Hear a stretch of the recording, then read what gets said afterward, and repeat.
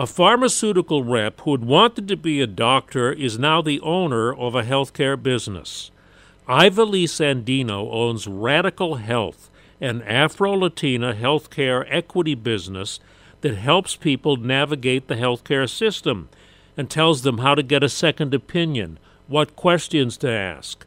And there's such a demand for this knowledge, there's a wait list to get into the small group meetings where people ask questions and get answers.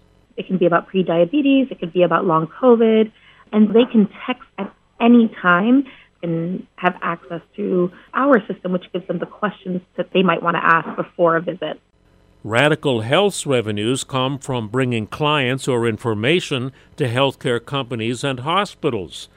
There's no cost to attend the medical advice sessions. I'm Joe Connolly for Bloomberg and WCBS News Radio 880. We get it. Attention spans just aren't what they used to be. Heads in social media and eyes on Netflix. But what do people do with their ears?